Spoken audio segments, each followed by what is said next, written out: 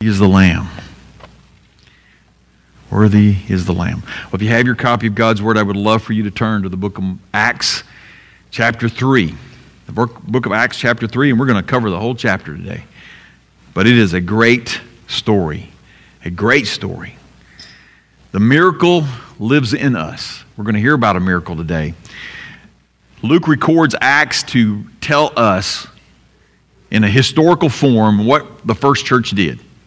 How they grew, how they dispersed, and how they carried the gospel to the edges of the known world at that time. And amazing events happened that demonstrated God's power to the lost. They saw how powerful God is. And several days after Pentecost now, Peter and John are going up to the temple to pray. See, the temple wasn't a bad thing. It just was misused sometimes. And so they went to the prayer time. There was at least two daily prayers and two daily sacrifices. The evening prayer is where they're going, the afternoon prayer. And they give everybody a sermon on Jesus after an amazing event. Let me read the whole passage. Acts chapter 3, starting with verse 1. Now Peter and John were going up to the temple for the time of prayer at 3 in the afternoon. A man who was lame from birth was being carried there. He was placed each day at the temple gate called Beautiful, so that he could beg from those entering the temple. When he saw Peter and John about to enter the temple, he asked for money. Peter, along with John, looked straight at him and said, "Look at us." So he turned to them, expecting to get something from them. But Peter said, "I don't have silver or gold, but what I do have, I give you. In the name of Jesus Christ of Nazareth, get up and walk." Then taking him by the right hand, he raised him up, and at once his feet and ankles became strong. So he jumped up and started to walk, and he entered the temple with them, walking and leaping and praising God. All the people saw him walking and praising God, and they recognized that he was the one who used to sit and beg at the Beautiful gate of the temple. So they were filled with awe and astonishment at what had happened to him. Well, while he was holding on to Peter and John, all the people, utterly astonished, ran toward them in what is called Solomon's Colonnade. And when Peter saw this, he addressed the people. "Fellow Israelites, why are you amazed at this? Why do you stare at us as though we had made him walk by our own power or godliness? The God of Abraham, Isaac, and Jacob, the God of our ancestors, has glorified his servant Jesus, whom you handed over and denied before Pilate, though he had decided to release him. You denied the holy and righteous one and asked to have a murderer released to you. You killed the source of life, whom God raised from the dead. We are witnesses of this. By faith in his name has made this man strong, whom you see and know." So the faith that comes through Jesus has given him this perfect health in front of all of you. And now, brothers and sisters, I know that you acted in ignorance, just as your leaders also did. In this way, God fulfilled what he had predicted through all the prophets, that his Messiah would suffer. Therefore, repent and turn back, so that your sins may be wiped out, that seasons of refreshing may come from the presence of the Lord, and that he may send Jesus, who has been appointed for you as the Messiah. Heaven must receive him until the time of the restoration of all things, which God spoke about through his holy prophets from the beginning. Moses said, "The Lord your God will raise up for you a prophet like me from among your brothers and sisters.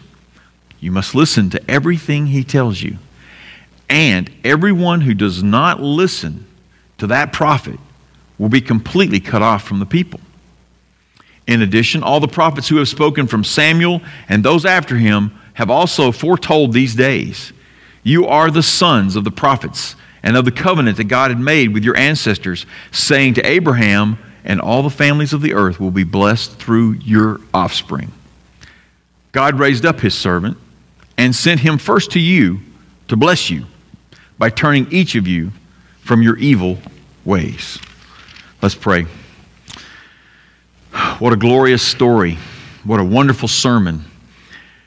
What comforting words we hear about our eternity given to us by your Son, Jesus Christ. So, Father, may we hear you this morning. Speak to our hearts. Convict us of our sin.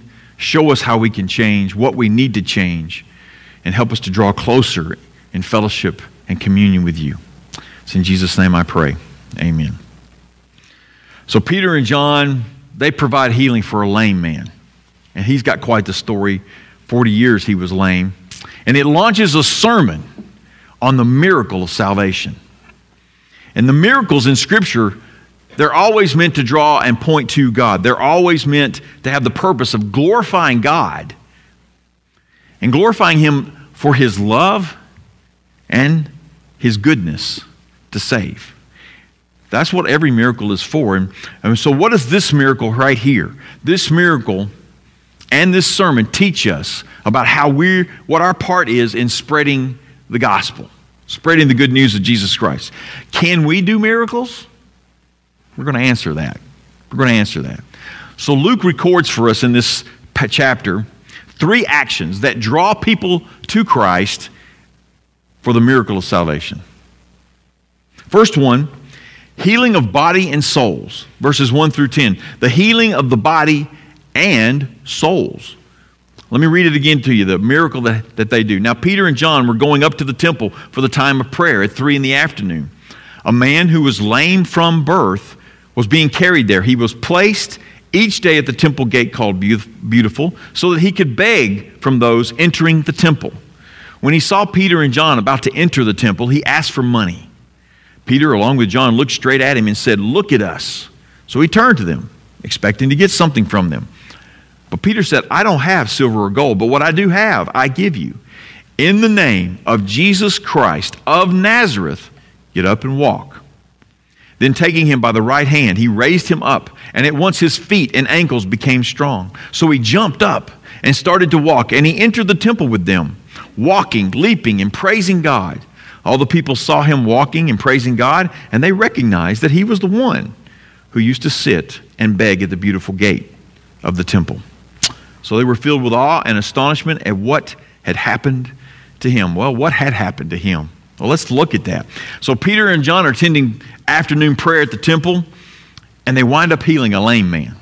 They wind up healing this beggar. He was a permanent fixture at that gate, brought every day to beg at the gate of the temple, right outside the Beautiful gate, which is the eastern gate of the temple grounds.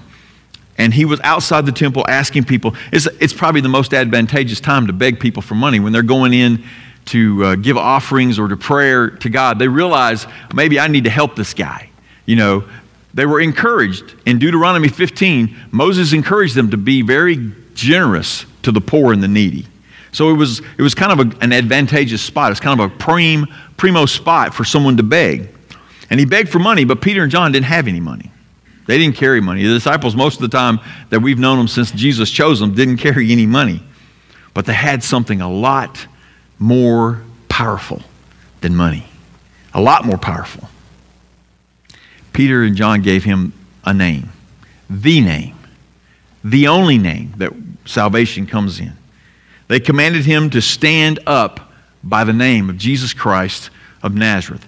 They used that phrasing specifically to let everybody know that the Jesus that had been crucified about 55, 60 days earlier was from Nazareth. He was a man, but he was also God the Messiah. They're using that terminology specifically. The Messiah, Jesus from Nazareth, gave him the ability to walk for the first time in his entire life. And he didn't wobble like a toddler. You know, watching kids learn how to walk, isn't that funny? He didn't wobble. He had no problem with stability. His ankles were strong, his knees were strong, and he walked. Matter of fact, he leapt. Matter of fact, he probably skipped if he knew how to skip. I know people that don't know how to skip, but it happens. There was no delay in his healing. There was no hesitation. There was no, give it about 30 days and come back to see us if you don't like what you got, if it's not healed. None of that. Jesus completely heals when he heals, just like he completely saves when he saves. And he, with John and Peter, enters the temple. For the first time in his life, he could actually go into the temple. You probably didn't realize that, but in Leviticus 21, it's a restriction for anybody with any kind of malady, ailment, handicap. You could not go into the temple because you were considered unclean. And you could not be made clean until you were healed. But this no longer applied to him. He no longer had to worry about that. He entered praising God, shouting in the courts, and everyone who saw him knew who he was. He'd been there long enough, everybody knew. And you know what? There's always room for shouts and praising God loudly in any place where God is. And his actions became a testimony of Jesus right then and there. They were like amazed. They were astonished. The crowd was awed, as it said. This is the same reaction they had in Mark 7:37 after Jesus makes a deaf man and a blind man see. They were extremely astonished, I think is what the way Mark writes it. Extremely astonished, and they said, he does everything well, talking about Jesus. He even makes the deaf hear and the mute speak. Yeah, it was the mute man, the man that was deaf and mute.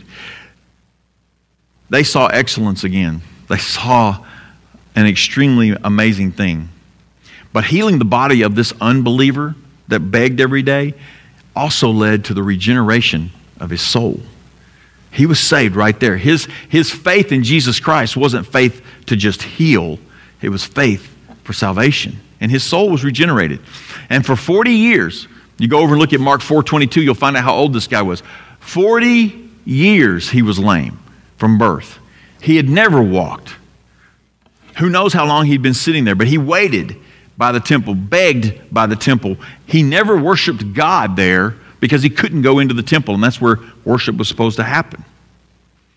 But God left him there for 40 years. Sort of like sounds like Moses in the wilderness and in his exile from Egypt. God uses things like this for an eternal purpose. We don't always understand it. We don't always know how to interpret it sometimes, but God's always working through these kind of things for us. For 40 years, he was a beggar. So Peter and John could give him the name that is above every name. You know, one of the things we'll notice as we kind of travel through Acts is that all the miracles in Acts are meant and done on unbelievers. Hardly any of them are churchgoers. Hardly any of them are confessed believers. Matter of fact, it says none. The one scholars I read, they said none of the miracles are done on anybody that's already a believer. The miracles are done on unbelievers. And the purpose is to draw folks to Jesus. Draw that person to Jesus. And in most every case that someone is healed or some miracle, physical miracle happens to them, a crowd develops. And when you get to Paul, sometimes it's not a good crowd. Sometimes it's a crowd that's like, what? But sometimes it is. Most of the time it is a good crowd. But they're trying, it's just drawing people to Jesus. That's the whole point of the miracles. And this one was no different at all. It drew people there. God's glory in the act of salvation through Jesus was going to be seen and had already been seen in this man. Healing his body led to healing souls. And we'll see that here in a minute. There was a prophecy about this day coming in Isaiah 35. I'm going to read you an excerpt from that whole chapter, but it's just an excerpt, but it talks about this. It talks about the soul-saving and healing references. It says, he will save you, talking about the Messiah. Then the eyes of the blind will be opened, and the ears of the deaf unstopped, and then the lame will leap like a deer, and the tongue of the mute will sing for joy. A road will be there and a way. It will be called the Holy Way. The unclean will not travel on it, but it will be for the one who walks the path. Fools will not wander on it, but the redeemed will walk on it, and the ransomed of the Lord will return and come to Zion with singing, crowned with unending joy. Joy and gladness will overtake them, and sorrow and sighing will flee. That sounds like a great road to be on, doesn't it? Everybody that's saved is on that road in this life and definitely in the next. Salvation, it's not just for healing, it's for bringing joy. It's for bringing joy. Salvation, not healing, brings joy. You know, we like to see these kind of miracles. I mean, we pray for them a lot around here. We pray for those kind. It's exciting when physical ailments heal and help arrives just in time for something, you know? And we pray every week for medical needs, for physical ailments, for help. We pray that somebody will get healed and live just a little bit longer, have a little bit less pain. And those are good prayers. And we've seen God work in some mighty ways. But the question we need to ask ourselves today is, how do we react when it doesn't get answered the way we want it to be answered? When the healing doesn't come? How do we react?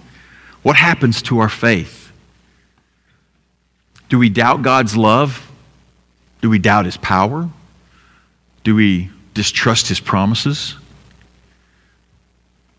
I know I have. I know I have when I've prayed the prayers and I prayed fervently and it doesn't come out the way I was hoping. But when it doesn't, when we react that way, what's our focus really on? It's really on us, probably. At least it's on this life and not the next. But God's kingdom comes with an eternal focus. Always an eternal focus. God looks at souls more than bodies.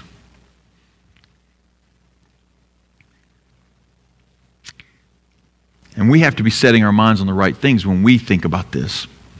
I'm not saying in any way, shape, or form that we need to stop praying for healing. Don't overinterpret what I'm saying. But God looks at souls more than bodies. And I'm calling us as a church to start doing that, to think more about the eternal life that's available in Jesus Christ. As a church, Colossians 3:2 says, set your mind on things above. Because things in this earth will distract us and they won't last. Healing a soul is always more important in God's kingdom. Healing that soul of the curse of sin and death. And that fact is the miracle that lives in us. We all have that miracle. So maybe, yes, we can do some miracles. So healing of this lifelong cripple changed his life. Boom. I mean, in just seconds, his life was changed. And his soul was changed. And now it will do the same for this crowd that is going to form. So now we're going to hear Peter telling the gospel hope that's there in verses 11 through 18. Peter gives them a direct sermon, very, very blunt. Hear what he says to them when they form. While he was holding on to Peter, the crippled man was no longer a crippled man. While he was holding on to Peter and John, all the people, utterly astonished, ran toward them in what is called Solomon's Colonnade. When Peter saw this, he addressed the people. Fellow Israelites, why are you amazed at this? Why do you stare at us as though we made him walk by our own power or godliness? The God of Abraham, Isaac, and Jacob, the God of our ancestors, has glorified his servant Jesus, whom you handed over and denied before Pilate, though he had decided to release him. You denied the holy and righteous one and asked to have a murderer released to you. You killed the source of life, whom God raised from the dead. And we are witnesses to this. By faith in his name has made this man strong, whom you see and know. So the faith that comes through Jesus has given him this perfect health in front of all of you. And now, brothers and sisters, I know that you acted in ignorance, just as your leaders also did. In this way, God fulfilled what he had predicted through all the prophets, that his Messiah would suffer. So Peter and John are standing there. The man's clinging to him. Everybody's, oh my gosh, they're in awe. Solomon's Colonnade is kind of like a porch almost in a sense. It's raised up, so everybody's seeing this and they're amazed. And Peter confronts their assumptions right up front. Kind of their awe is in oh, look at Peter and John. Wow, they healed this guy. But Peter confronts it. Judaism taught that good things don't happen to you unless you're pious, unless you're righteous, unless you always are doing good, or at least look like you're doing good. That's the way they taught, and that's not true. I've seen God give some really good things to people that you wouldn't think deserve them. But, God's grace. So it's not about deserving. It's about grace. God's goodness is always the source of good. Whether it's miracles, whether it's positive outcomes, God's goodness is always the source of good. Jesus glorified by this man's healing. Peter says, this is now glorifying Jesus Christ because it was by his name that he was saved or healed. Yes, that Jesus. Some of them are probably scratching their head. You mean that Jesus guy that we killed 60 days ago? Yes, that Jesus, the one God sent. Oh, but you rejected him. You denied him before Pilate, who was probably going to release him. And we've talked about that when we went through Mark. Pilate was really struggling with this whole thing. Jesus is an innocent man. Pilate wanted to release him, but Pilate was too much of a politician, had to give in to the crowd. And their denial resulted in Pilate crucifying Jesus. Their denial had Pilate crucify Jesus, the Messiah. Peter uses the phrase holy and righteous one. That's just a Jewish name or synonym in a sense, or idiom even, for the Messiah. They requested a murderer instead. They asked for Barabbas. Give us Barabbas, give us Barabbas. What do I do with Jesus? Crucify him, crucify him. It went on for a while. They asked for a murderer, a rebel, in exchange for the Messiah. And they participated in killing the author and founder of life. They are guilty beyond doubt. Peter's telling them that flat out. You are guilty. You did this. And I'm sure a lot of them are sitting there going, yeah, we kind of did. I didn't know this, but I didn't realize, blah, blah, blah. But I heard he rose from the dead. All the rumors are flying around. Well, Peter's going to get to that in a minute. When he says, God raised him from the dead. God raised him from the dead.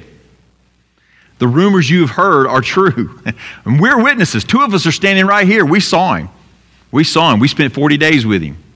There are more witnesses. There are over 500, according to Paul's account, that witnessed the resurrection of Jesus Christ. His body is alive. And now, by that name, given to that beggar, and faith in that name, healed him and saved him. Now, they know that name. They've heard of Jesus. I'm sure it was the talk of the town. This guy they crucified on a cross. And then supposedly he rose from the dead. The tomb's empty, all this other stuff. I'm sure the scuttle was running around everywhere. Faith in Jesus, through Jesus' life and resurrection, healed this man perfectly. He could walk. He didn't stumble. He didn't wobble. He could run. He could leap. Your eyes are not lying to you. This is the guy. And because of Jesus Christ, he is healed and he is saved. So now as the guilt begins to sink into their hearts, as they begin to feel a little remorse maybe, a little regret, a little anguish, conviction begins to press on them. Did we really crucify the Messiah? Did we? No, really? I'm sure it's just churning in. Well, I think Peter sees their faces. I think he can tell that they are beginning to understand. And Peter offers them a glimmer of hope. He offers them this little hope. You acted in willful ignorance, choosing to follow your leader's desires, choosing to follow their ignorance. You acted in willful ignorance. Now that doesn't exonerate them, okay? Ignorance is not bliss, okay? Not in things of eternity for sure. But then Peter points out that God used it for a purpose. In this way, God. I love those phrases in the Bible. In this way, God, or but God. These things tell us that God's about to show up in a big way. In this way, God used your sinful oblivion to crucify the Messiah and raise him from the dead for salvation. He used your ignorance to perform the greatest rescue of all time. Souls from hell. That's better than any rescue you'll ever see. Prophets had spoken about that, the fact that the Messiah will suffer. I mean, go to Isaiah 53. It's all about the Messiah suffering. And God used their violent denial of his life, of his messiahship, for salvation. See, gospel hope comes from their dastardly deed. Their sin brought a hope that Peter's just now offering to them. Their complicity in the murder of Jesus brings hope because Jesus died for sinners. That would be us. 2, Jesus Christ of Nazareth died to pay their sin, the one that Peter's talking about of denying that God's Messiah is and God's Son is right there. And so in the midst of this, there's a glimmer of hope springing eternal right there. And Peter shows that the real miracle comes from Jesus' death, burial, and resurrection for their evil sins. You know what? And that miracle never leaves us. If we're a believer in Jesus Christ, that miracle is always in us. Peter treats them just like Nathan did a little bit. When Nathan confronts David about his sin with Bathsheba and committed adultery, then she got pregnant and he murdered her husband Uriah so that he could get away with it. Then she's pregnant for 9 months, she has a baby, and then Nathan confronts David with his sin and tells him a story, and at the end of it, he says, "You're that man." That's kind of what Peter's doing right here. He's telling them the truth. You killed the Messiah.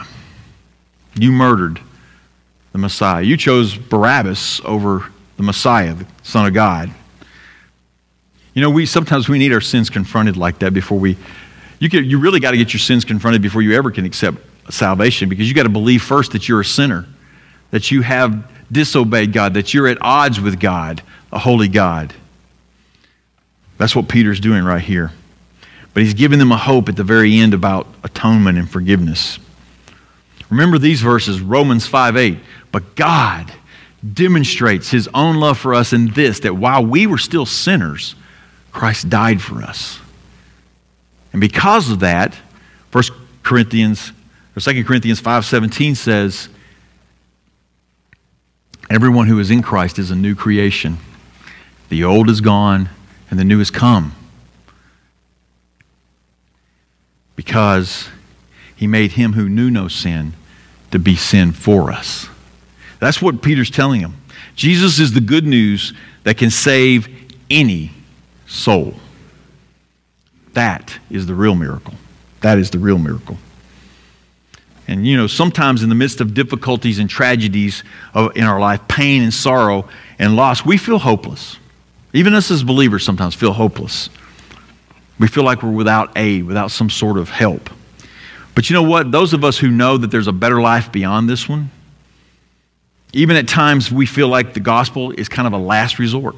We kind of go, well, let me tell them about Jesus, or let me think about the fact that there is eternity. But the truth is, being confronted with difficulty will be fun compared to being confronted with sin by God, okay? Difficulties are a walk in the park compared to what God's going to confront us with at the end of time. And the only way you cannot be confronted with that sin in a condemning way is Jesus Christ. The gospel is our only resort, never our last. Living in this life with an eye on the next keeps the hope alive in us. We got to keep our eye on the next life. Remember, the best of this life is going to be the worst in heaven. Matter of fact, it probably won't even compare.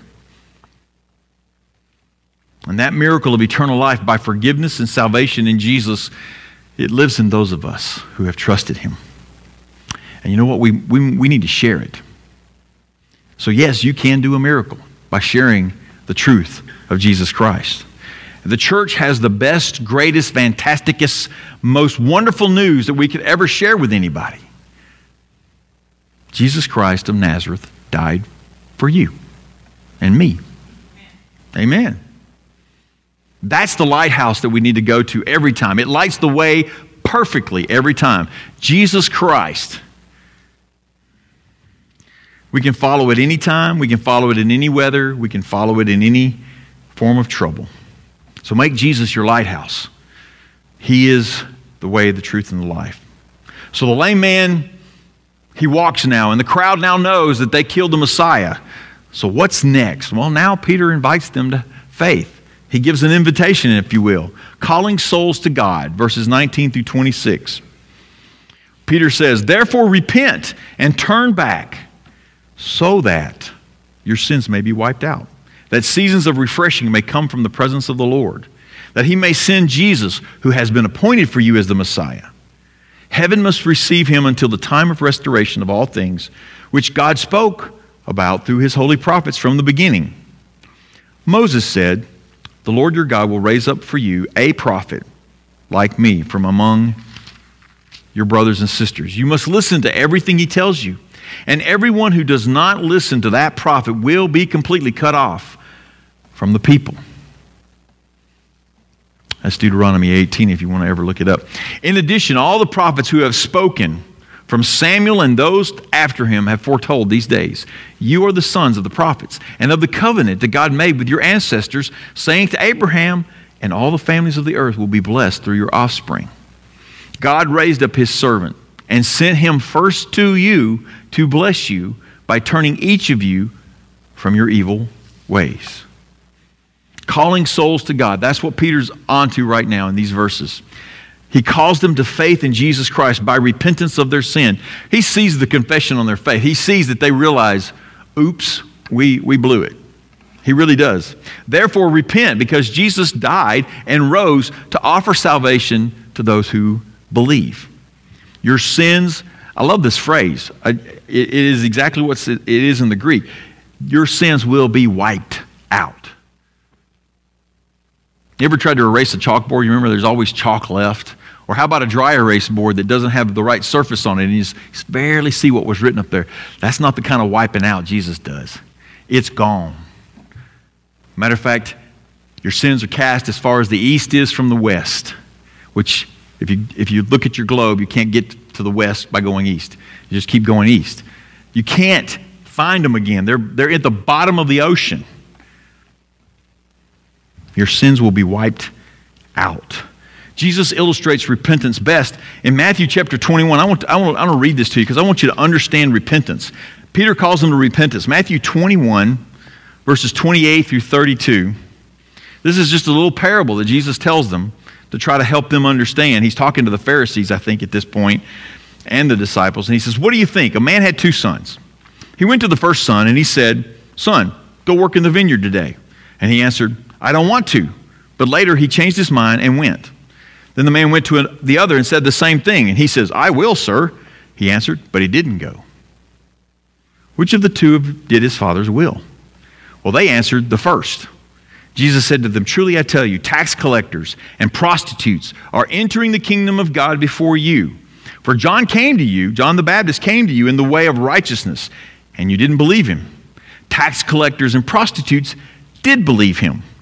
But you, when you saw it, you didn't even change your minds then and believe him. Repentance is a complete change of direction. First son said no, and then he went. That's a change of direction. He was walking away from the vineyard. He turned around and went back to the vineyard because his father asked him to go work. That's repentance. It's a great example. Turning back from your sinful habits, turning back from your sinful choices, turning back from your sinful tendencies. It's a constant thing, by the way. I wish I could say that you do it once and takes care of everything, but that's not true. Our sinful nature is going to keep trying to drag us back. But turning back to God, turning away from those things, it's possible. Forgiveness and repentance will bring refreshing, rejuvenating, renovating time to a soul. Some studies have been done out there in psychological and sociological things, and they say that forgiveness is one of the biggest things that causes people's mental anguish, mental problems. Just forgiveness. Either they need to give it or they need to receive it. They need to be forgiven. Forgiveness and repentance will bring refreshing from God. Sending Jesus and seasons of refreshing are for 2 moments. He says here that there were for seasons of it, for times of it. Well, here's the 2 moments therefore. Right now, with Jesus in your heart, Jesus is there. Jesus is with you. Your soul is awakened by the Holy Spirit. All of that is from Jesus. He is right here with you. So that's the now. But later, in the end, when Jesus returns, at the end of the age, Jesus will return to resurrect all who have trusted in his death, burial, and resurrection for the salvation of their souls. God will send Jesus when his will is fulfilled. I know a lot of us keep checking our watches and going, when's God going to send him back, My gosh, it's been 2,000 years. Well, God's will's not completed yet. The last person's not here yet. The last person's not believing yet. When that happens, he'll send him back. That's why we don't know the day or the time. Lots of prophecies pointing to the end time. A lot of things got to happen in prophetic ways, but I know one thing that he will not do. He will not send Jesus back until the last soul has come to Christ, that God intends to bring to Christ. The prophet's words have testified that. Peter says, you've got all these prophets. As a matter of fact, he brings up Moses because they love Moses. The Jews love some Moses. So they brings up Moses to their minds because Moses told them in Deuteronomy 18 that there would be a prophet. The prophet is really the way it reads. And this is Jesus. And so refusal to follow Jesus is basically denying what Moses said. Faithless denial of the Messiah will cut you off, as the prophecy says. Cut you off from your people. That's an idiom and a nice way to say you will be killed. You will be in hell. That's the nice way to say it. You will be cut off completely if you have no faith in Jesus Christ. And Peter even goes on to further and says, and you're from the prophets. You're descendants of Abraham and Isaac and Jacob. You're descendants from the prophets. You know these things. Do you not hear these prophets calling you to repent? They do. Throughout the whole Old Testament, most of their writings and most of their sermons are to repent. Come back to God. And then God makes this covenant with himself. In Genesis 15, you can see that he puts Abraham to sleep, but he walks between the pieces of animals to make a covenant with himself that he gives to Abraham. And Jesus is the fulfillment of that covenant. Completely. And Peter said, believe that. The covenant reaches beyond the Jews to all the people who will believe. That's why he quotes the fact that, God told him, you will bless other nations. You will bless other peoples. Jesus is Abraham's seed to fulfill that covenant. This Jesus that they crucified, that God raised, was sent to them, to the Jews first, to turn them from their evil ways. Salvation is from the Jews. Jesus told the woman at the well that. Salvation is from the Jews. And he sent Jesus there first. And Jesus roams all over Palestine, talks to all these Jews, goes to all these synagogues to offer his forgiveness. A chance, a call to repent from their evil ways. Jesus is that fount of every blessing we just sang about. The streams of mercy never ceasing comes from Jesus Christ for sin. And it calls, in the case of the lame man, it calls for songs of loudest praise. And he fulfilled that right off the bat. And so Peter's calling their soul to trust in Jesus of Nazareth. Repent from their evil and find eternal life. That's what he's calling them to do. And that's the good news. Even if you killed and denied and rejected the Son of God Almighty, you too can be saved. You too can be forgiven. You too can repent. That's the good news that we should be telling them. That is the miracle that we carry inside us. Every Christian carries inside them. You can be forgiven by trusting in his death, burial, and resurrection. It's kind of like finding out that you've received this humongous inheritance from a family that you rejected, from a benefactor that you turned your back on. They now have this monstrous inheritance because God forgives. No matter the sin, no matter the life you have lived, the people you've hurt, no matter the trail of crimes behind you, no matter any of that, forgiveness is real. That's a miracle. It's possible. Jesus said in the institution of the Lord's Supper, he said, "For this is my blood of the covenant, which is poured out for many for the forgiveness of sins." Jesus didn't die needlessly or just trying to hope you would come to Christ or come to salvation. He poured out his blood so your sins could be forgiven. Beloved, that is the most amazing and supernatural event that could ever occur. A holy God decides to save sinful people. We don't deserve it. And if you think you do, we can have a conversation about that, but none of us deserve it. It's all of grace. Hallelujah, for the Lord God Almighty reigns. A holy God chose to save unholy souls. That's a miracle. And when God chooses to forgive sins, He wipes them completely off your record, like I said a while ago. It is an eternal miracle. You know that lame man? He eventually died. He eventually got sick and died. You know Lazarus, the guy that Jesus raised from the dead? He died once, dead 4 days, raised him from the dead. He had to die again. But the miracle of salvation, the miracle of forgiveness of sin, the miracle that makes you right with God Almighty is eternal. It's not temporal. It never wears out. It never runs out. Time never affects it. And if you have experienced that miracle, you have a story to tell. You have a story to tell if you've experienced that miracle. You have good news meant for all people, as the angels told the shepherds that night. Do you have that miracle? If you say yes, then you should be leaping and shouting and praising God and declaring the greatest miracle of all for God. He forgave. He forgave. Once again, I'm calling the church to show the world that we have that miracle. And the miracle of salvation is the greatest miracle. They don't need any other proof. They don't need anything else. God's word, our testimony, the forgiveness of our sins, that is enough. They don't need proof. They need faith. You know, if we called souls to repentance with as much enthusiasm as that lame man was celebrating his healing in the temple, people might listen to us. If we were just as excited about that as he was about his legs working now. The miracle of forgiveness and redemption, it lies in every one of us. That's the miracle that lives in us. And it's the best miracle ever. So as I sum up, let me remind you, this healing of the beggar was a miracle, but the greatest miracle of all was the salvation of the souls of those who crucified Jesus Christ, and in the salvation of our soul as well. So as we close this worship time, I want to remind you that there are revivals going on at 2 universities now. Asbury University in Wilmore, Kentucky, and Samford University in Birmingham, Alabama. The one in Wilmore has been going on for 10 days now. Just prayer, confession, Christians coming back to their faith stronger, seeking God's wisdom, seeking God's help. I saw a video this morning. The people are lined up around the block in Kentucky at this chapel.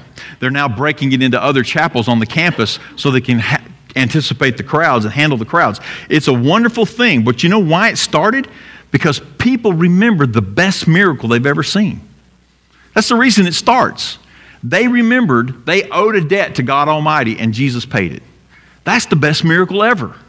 And that's why these revivals start. That's why people get interested in this. And if we want to see change, church, if we want to see change in our culture, our community, people's attitudes, we must let this miracle show through us too. It doesn't have to necessarily be a prayer meeting that lasts 10 days, but we need to stop waiting on something else to excite us about that miracle. We need to stop waiting for it. We need to get busy now. We need to get excited about it now. We must let the miracle inside us come out. So we're going to have our prayer time now, and if you want to come to the front, you can. But I pray that you'll start a revival in your own heart. Revivals are for believers. Awakenings are for non-believers. We need to revive our hearts first. We need to wake them up. So we want to pray that the same fervor this beggar had about his healing and his salvation, we need to have about our salvation. We need to pray to remember that we have had life-changing forgiveness given to us through Jesus Christ. So we're going to take a few minutes to pray. If you would like to come to the front and do that, please do. And we'll pray, and then I'll close us out.